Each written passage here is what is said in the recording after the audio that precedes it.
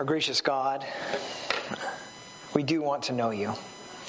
But with knowing you comes danger, because we can't know you and not be changed, not be confronted. And so we ask that you would gently confront us, that you would open our eyes and ears to see and hear you, and that we would realize that in surrender comes sweet peace and comfort. And may we see that even as we open up your word this morning, we pray in Jesus' name. Amen. Well, hopefully everybody grabbed a handout. They're on the side table. We, like I've said before, when Pastor Isaac's not here, I'm doing a series based on Paul David Tripp's book, Do You Believe? It's a fun book, just talking about, okay, how do these rich doctrines that we confess and believe affect our life day to day? And so that's what we're doing. And the goal is to look at that. And so far we've talked about how our belief that Scripture is God's perfect and infallible Word, how that should affect our lives. And so we saw that it should renew our minds, the way we think, help us see the world as God sees the world, but it should also guide our steps. And I argued last week that ultimately God's Word protects us from what? Ourselves, right? That there's a way that seems right, but it is not the way of life. And it's God's word that comes in and protects us from what we think is right and tells us what actually is. Today we're going to turn and we're going to start looking at the doctrine of God, which can sound a bit broad. Isn't all of our doctrine about God? Well, yes, sure it is. But we do want to look at a few things about Him in particular. Today we want to talk about His existence, the fact that He is. And what that means for us.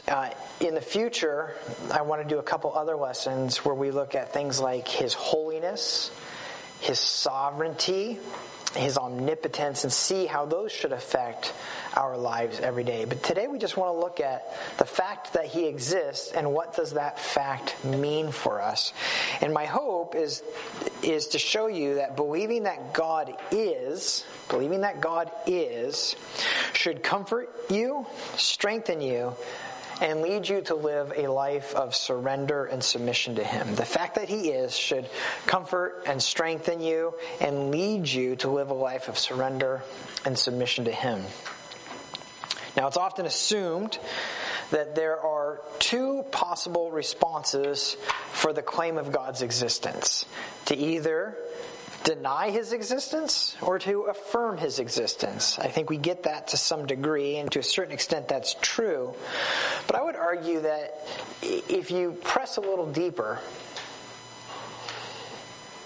we'll see that those two responses can be broken into different types.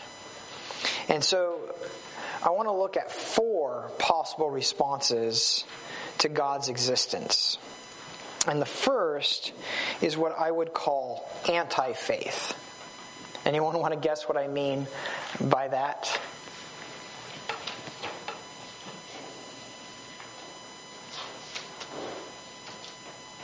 Atheist?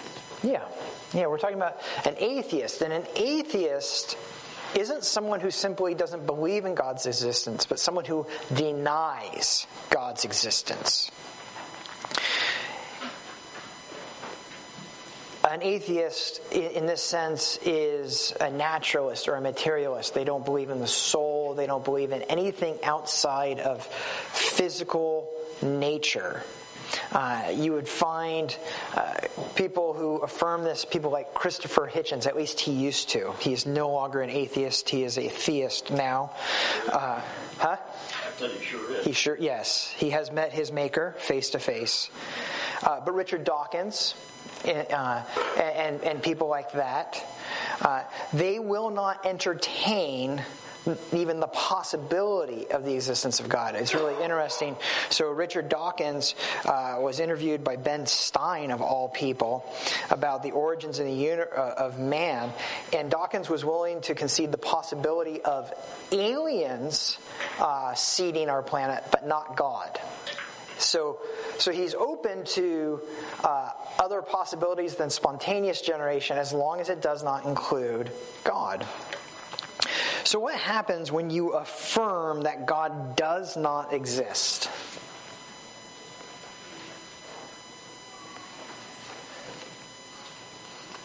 What do you have to do? You've got to be blind to nature. Okay, you've got to be blind to nature. How do you get there? How do you get where? To blindness. Is it that they're born blind? They exchange the truth for a lie. Okay. Spiritually, they are. They're dead. Okay. They're trespasses and sin. So unless God awakens them, okay. they're going to believe. I think that's true to a great extent.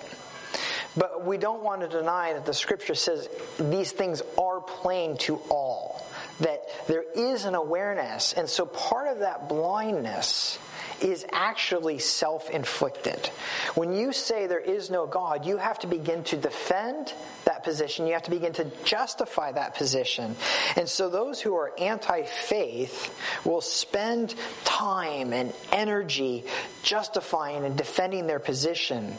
They will be opposed and antagonistic toward those who do believe in God, because they have a vested interest in defending a world without God. So that's anti-faith. Yeah, Rachel. Oh, absolutely. Right. And I think they can be deceived from outside, but also inside. That there's a desire to be deceived. And we're going to come back to why. Okay?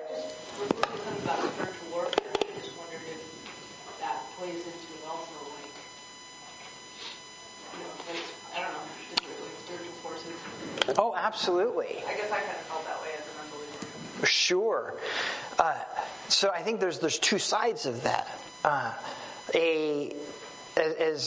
As the enemy tries to tempt us, tries to convince us of lies, there's an aspect to which he finds a willing subject.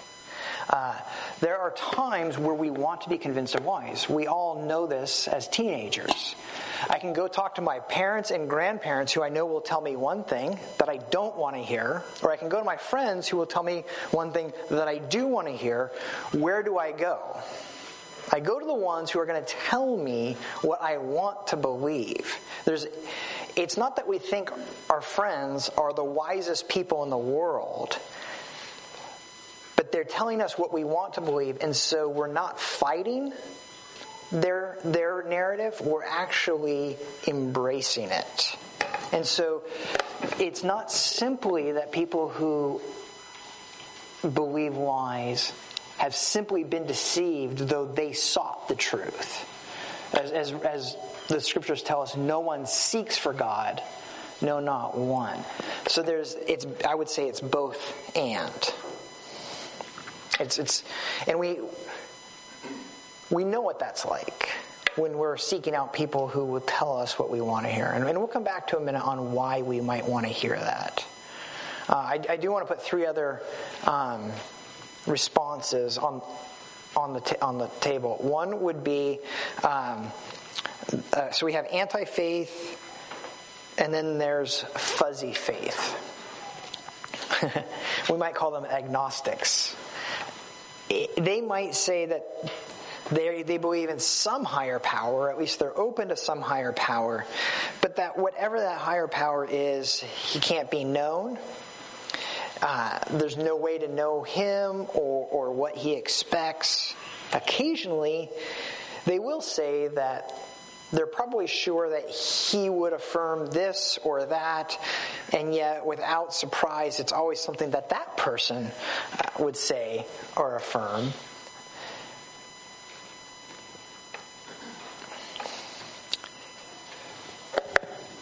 So what is lacking, always lacking in that kind of fuzzy faith? What do you never have? Accountability. God can't be known, so he can't expect us to know or be held accountable to anything like that. Absolutely. What else? What else can you not have with that sort of fuzzy faith?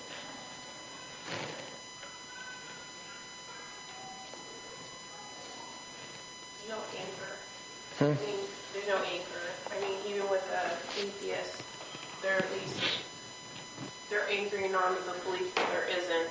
But this is, you're just kind of all over the place between, oh, maybe, but no, but maybe. Okay. It's very wishy-washy. So they can't be angry, or they don't believe in a God that can be angry? No, anchored. Okay. Okay. They're not anchored. Okay. To any one side of the belief. They're just kind of right in the middle. Okay. Teetering. Okay. Can you have any kind of correction from this view? Don't do this, but do this instead. Sorry? It would just be arbitrary. It would be arbitrary. Not right. You can't do that consistently. Okay. Right. You can't have a standard. Good. Can you have worship? Yourself. But you can't worship a God you don't know. So you can't have a church or a worship service based around that sort of fuzzy faith. And then there are those who have a very clear idea who God is, where he has spoken, what he requires. We'll call this clear faith, as opposed to fuzzy faith. What this person believes is obvious. Anyone who takes the time to talk to them or watch them can see what they believe, what matters. Someone with clear faith reads, goes to church, defends what they believe, and seems to obey what is taught. Their life is arranged around this faith. The last category, so we have anti-faith, fuzzy faith, clear faith. The last one I'll call inconsistent faith. This is the person who at times lives as if what he or she believes about God isn't true.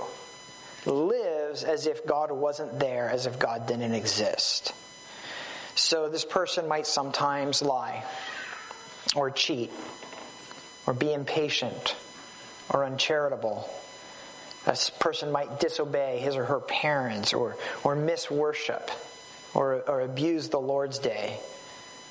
This person might have angry outbursts, or lust, or covet.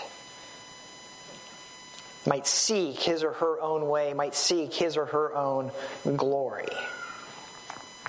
We might call this practical atheism. While there's a clarity of doctrine, life is lived sometimes as if what that person believes weren't true. God didn't exist. God wasn't there. Not a denial in doctrine, but in practice. Now, is that an issue of the head or of the heart? This is an issue of the heart. There's a disconnect between what this person believes and how this person lives. So, let's take a quick survey. Which kind of faith do you have? Which of these four describes you? Matt was honest. Everybody else just stared at me. Clear faith. Okay. Never inconsistent. Sean? I'll take the medal for inconsistency. What? I said I'll take the medal for inconsistency. I think in reality, we would all like to be clear, and to certain extents, that's true. Somebody talks to us, we live our lives around this. But we would also have to admit there's an inconsistency there. Charlie? I think if you've ever repented, you've fallen naturally into the last category. Mm-hmm. Like you just said, though, the last inconsistent faith seems to be the other side of the coin. Clear faith. The two are related. The two are related. But to be self-deceived, to say, I only have clear faith, I never stumble. Yeah, and these might be my labels, they're not my categories. And stole them from Tripp in his book. And I think what he's trying to press is, even at the clearest point, there are times where we live as if it wasn't true. And what he's really pressing, as if God wasn't there. We will do things that we would never do if Jesus was in the room, bodily. How many of us would lose our anger if Jesus was sitting at the table with the three of us, or, something like that? No. But we think that God doesn't see, God isn't there, and that we'll let ourselves do things. And there's that inconsistency.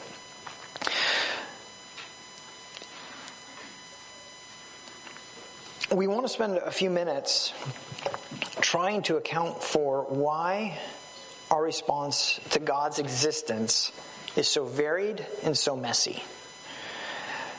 On the one hand, there is nothing more natural than believing God exists. Why would I say that? Why would I say, on the one hand, there is nothing more natural than believing in God's existence? Because of nature. Good. Sarah? I'm sure most of us have taught our kids that God exists from a young age. Kids are normal, obviously. But it's not like a stretch for them to believe that. They're not like, really? It's like, it's obvious. Look around. Someone created this, and it's like, it's plain.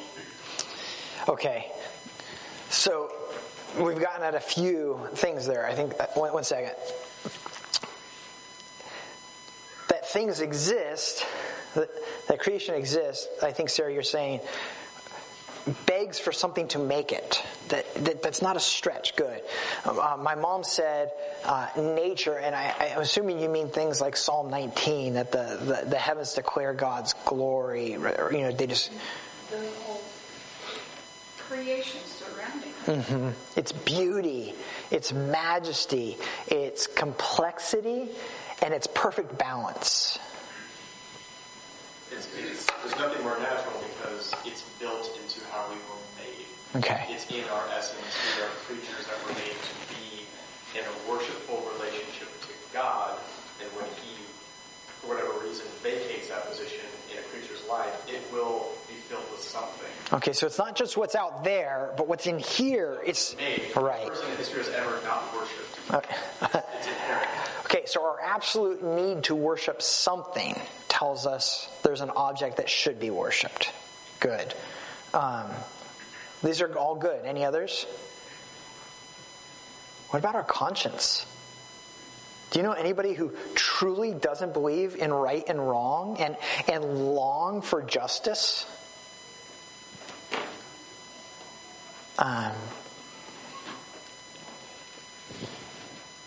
All of these things are the things we value. Love. Why is love the most important thing in our lives? Because God is love. Because God is love. Why do we value self-sacrifice? Or I think a great question is, why would somebody who promotes the survival of the species value self-sacrifice and love when those things just constantly get us into trouble? And yet we do. When we see somebody lay down their life for others, we admire, we think, that is admirable, not dumb, but admirable. All of these things drive us to say, of course there's a God. Of course this isn't a cosmic accident. Everything in us and around us is testifying to the Creator. In one sense, it is the most natural thing in the world to believe. In fact, it takes work in many levels not to. We don't start off as atheists. We start off as theists and convince ourselves into disbelief. And so the question is why? Why doesn't everyone believe? What drives us there?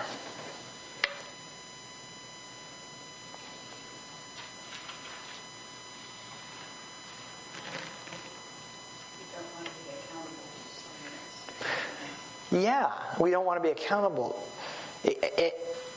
Ultimately, it's because of what we know about God.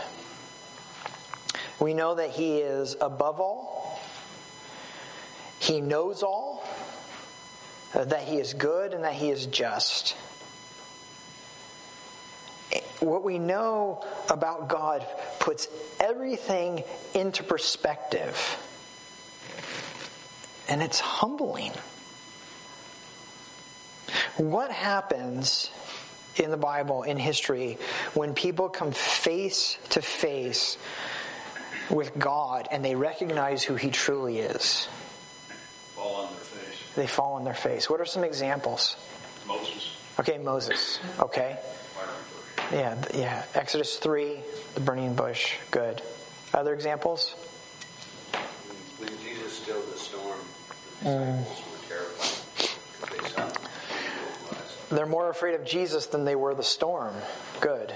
Just the transfiguration, too. Mm-hmm. Those three were down on their face, and God overshadowed with smoke. Good. Wonderful examples.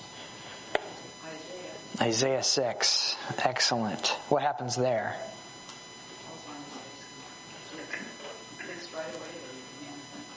Mm-hmm. He just starts acknowledging his sin, and he even calls down curses on his own head. And basically says, Lord, just kill me. Yeah. Good. One of my favorite examples too is Luke 5. When Peter finally realizes who Jesus is, he runs over, he falls down on his face and says, Lord, depart from me. And he gives a reason. I'm sinful. And if you think about it, it doesn't make sense. All Jesus said was throw your net on the other side of the boat.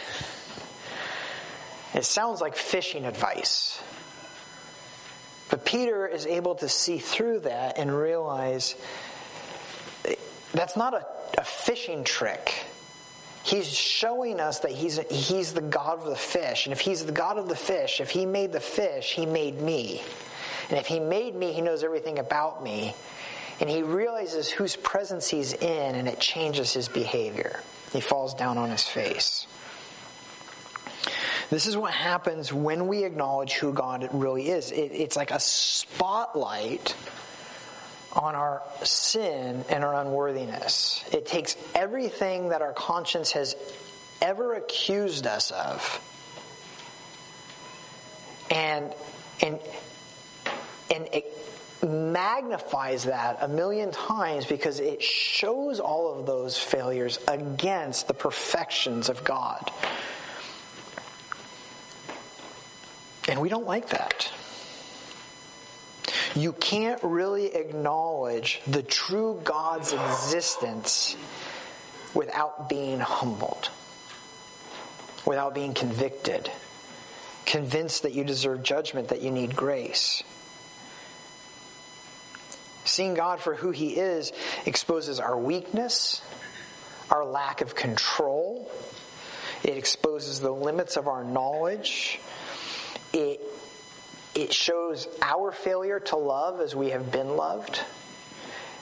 It shows our unwillingness to forgive, to show patience.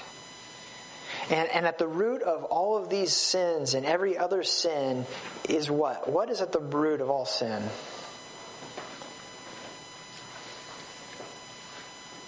What comes before the fall?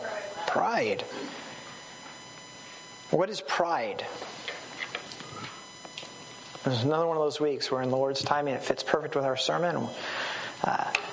We're going to be looking at this in Psalm 94 as well. But what is pride? Thinking we know better. Okay, good. Thinking we know better. An elevation of our own judgments. Good. How else might you define pride? That's good. It's a worship of self. Okay. A worship of self. So what does it mean to worship? submit to yourself only. Okay. You alone have all authority versus God. Okay. So it's to treat yourself as if you were God. Good. Okay. I like that.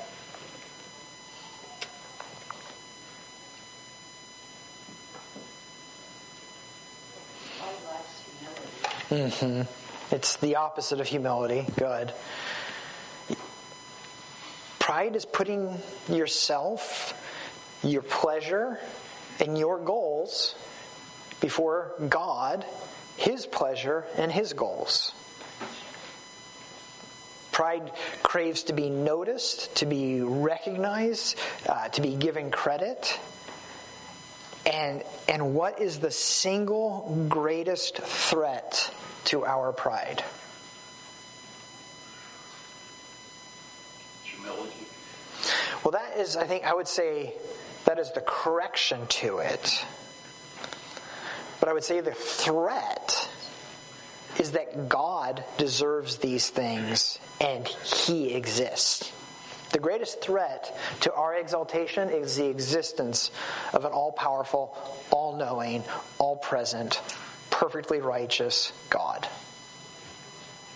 One who deserves all the things we want for ourselves.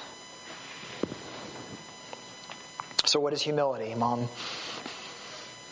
Mom Hibbs.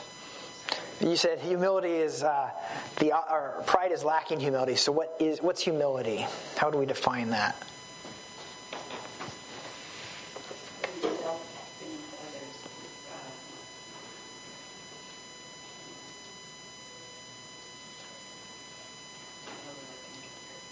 Yeah, it's tough, isn't it?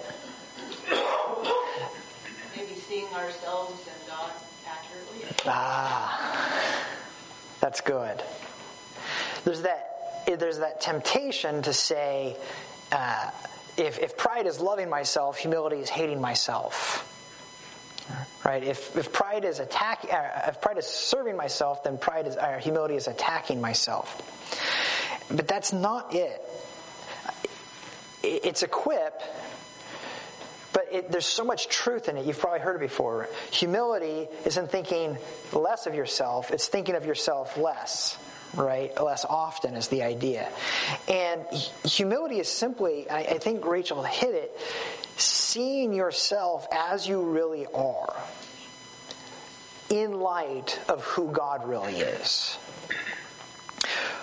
And so humility craves God and His strength and His glory.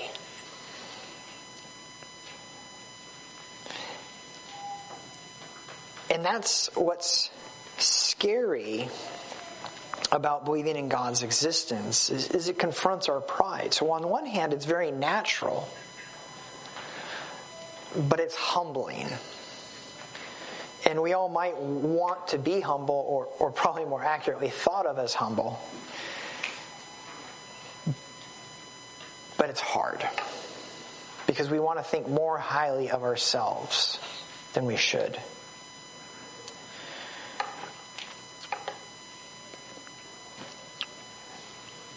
So what does it mean to believe in God's existence, to believe in God? That's a good question that we want to wrestle with in the time that remains this morning. We see that it's natural to believe in God, and yet it's hard to believe in God. Those both can be true. But now we want to ask what it means to believe in God, and we're not left without help. Hebrews 11:6 has a wonderful statement. It says this: "Without faith it is impossible to please God. For whoever would draw near to God must believe that He exists and that He rewards those who seek Him." So whoever would draw near to God must first believe in His existence and that He rewards those who draw near. This is what's necessary for faith, those who seek Him. So let's kind of pull those two things apart. It starts with believing that God is, but it doesn't stop there. It confesses something about God. What does it confess? What does true faith confess about God? Okay, that He exists, good. and that he does something. What does he do? Rewards. Good. Rewards those who seek him. Another way to put this is that if God exists, he must be sought after. Notice that the writer of Hebrews doesn't say, if anyone would come after God, he must believe that God is and he rewards the righteous. That's what we're all tempted to hear right there, that he rewards those who do well. But it says he rewards those who seek after him. And so the Bible is essentially saying something like this. If God exists, he must be pursued. He must be sought after. You cannot be indifferent to him. He must be acknowledged as God, and he must be worshipped. We must confess that he is the creator, he is sovereign Lord over all, that he is the gracious Savior of those who seek him. And so, let's break that into two parts. If he rewards those who seek him, what does that mean he does for those who don't seek him? What's the implied opposite? Okay. He punishes, holds accountable, does not reward those who do not seek him. In other words, it means that God hates sin and he punishes it. Is that a good thing or a bad thing? That God hates sin and punishes it? It's a good thing because it shows his justice. It's a good thing because it shows his justice. Would any of us want to live in a country where the leaders were indifferent to wickedness, to crime? Why not? Why wouldn't we want to live in that kind of society? Because we want peace. And there's no peace without justice. What happens when the leaders just say, you know what, we're not all judgy and stuff. We don't want to come down on murderers. Sounds relevant. What are they really saying? But they know better than the Lord. Okay, they are, but let's connect the dots. Why does the Lord punish wickedness? Because there's a standard of right and wrong. Because there's a standard of right and wrong. And he cares about the innocent. Leaders who don't punish the wicked are abandoning the victims. They're abandoning the innocent. And actually increasing it because they're encouraging the wicked to go on because there's no fear of punishment. They're making it worse. They're promoting wickedness. Galatians 6:7 says, "Do not be deceived, God is not mocked. For whatever a man sows, that shall he also reap." Exactly. Yeah, we can all day long wax eloquent about the lack of justice or things about that. God's not mocked. And again, this is we're going to see this in Psalm 94 that we're going to look at during the worship service. But if God does not punish sin, he is not good. And so it's God's hatred of sin that leads him to introduce civil governments to punish evildoers. It's his hatred of sin that led him to establish the church to discipline the people within it. It's God's hatred of sin that will lead him to come on the last day and judge the wicked. It's because God hates sin that heaven must be perfect. And no sin, no misery, no pain, no death can be allowed in. And it's God's hatred of sin that led him to send his son to die on the cross to make sure that every sin is accounted for, paid for, so that he can reward those who seek him without ignoring justice. It's God's hatred of sin that leads to all of those things, and all of those things are good. And so God's hatred of sin should lead us to what? Think the same way, to hate sin as well.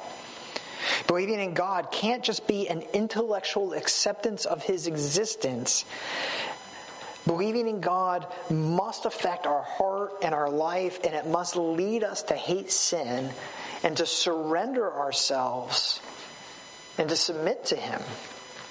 It must lead you to see Him as the standard of all that is good.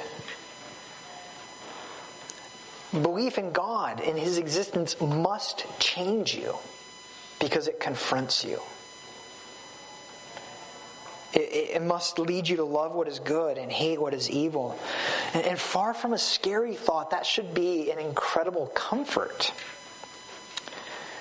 Because in all of us, there is a craving for what is good and is just and right. None of us craves a society of anarchy and wickedness where crime runs rampant. None of us do. Gary.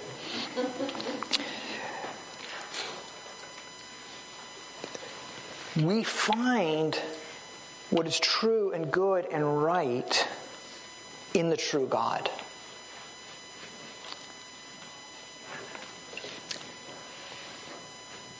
I have one final thought to share about God's existence in the few minutes that remain. When we say that we believe in God's existence, we mean His self-existence. This is what God declares at the burning bush before Moses. He says, when Moses says, "Who shall I say sent me?" God says, "Tell them, I am sent you, for I am that I am." God is saying, I am and always have been. I have no beginning and I have no end. I am the eternal one. And so the writer of Hebrews, after telling us what it means to believe in God, a couple chapters later he says, Jesus is the same yesterday, today, and forever. Hebrews 13:8. Really, he's just restating what the scriptures have long said about God. For example, in Malachi 3, verse 6, God says, I am the Lord, I do not change. I am the Lord and do not change. Now, I don't think that's shocking for any of us. I think we all know that the Bible says this, but we want to pause for a moment and ask, why is this important? And I think one of the reasons it's important is because we constantly change. And we are used to change. We expect change. In fact, all around us, things are constantly changing. Because of this, we look for something that is not constantly changing, something we can cling to and hold on to that's stable and immovable and unchanging and solid. We want an anchor. This is what we looked at last week in Psalm 92. This is depth. In a world of constant change and quite frankly in a lot of ways chaos, we're looking for something stable. Why do you think it is we crave something stable and unchanging?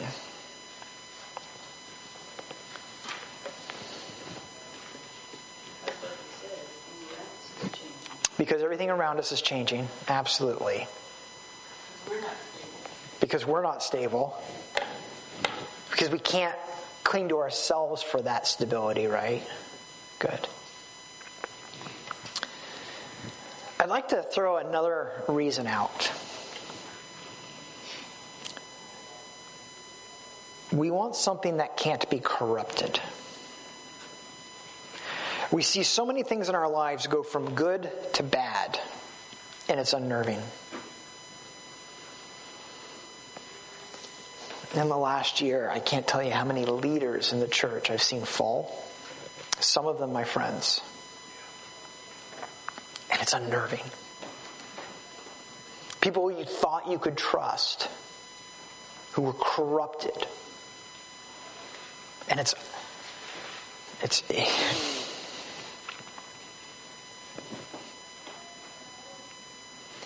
And we start to wonder, is there anyone who can't be corrupted? Is there anyone who's just good and stays good?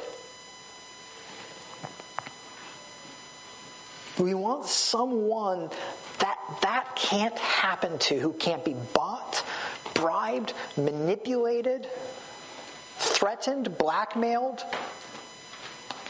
And because God doesn't change, He's not in need. And if He's not in need, He can't be bought. He can't be bribed. He can't be blackmailed. And He can't be manipulated.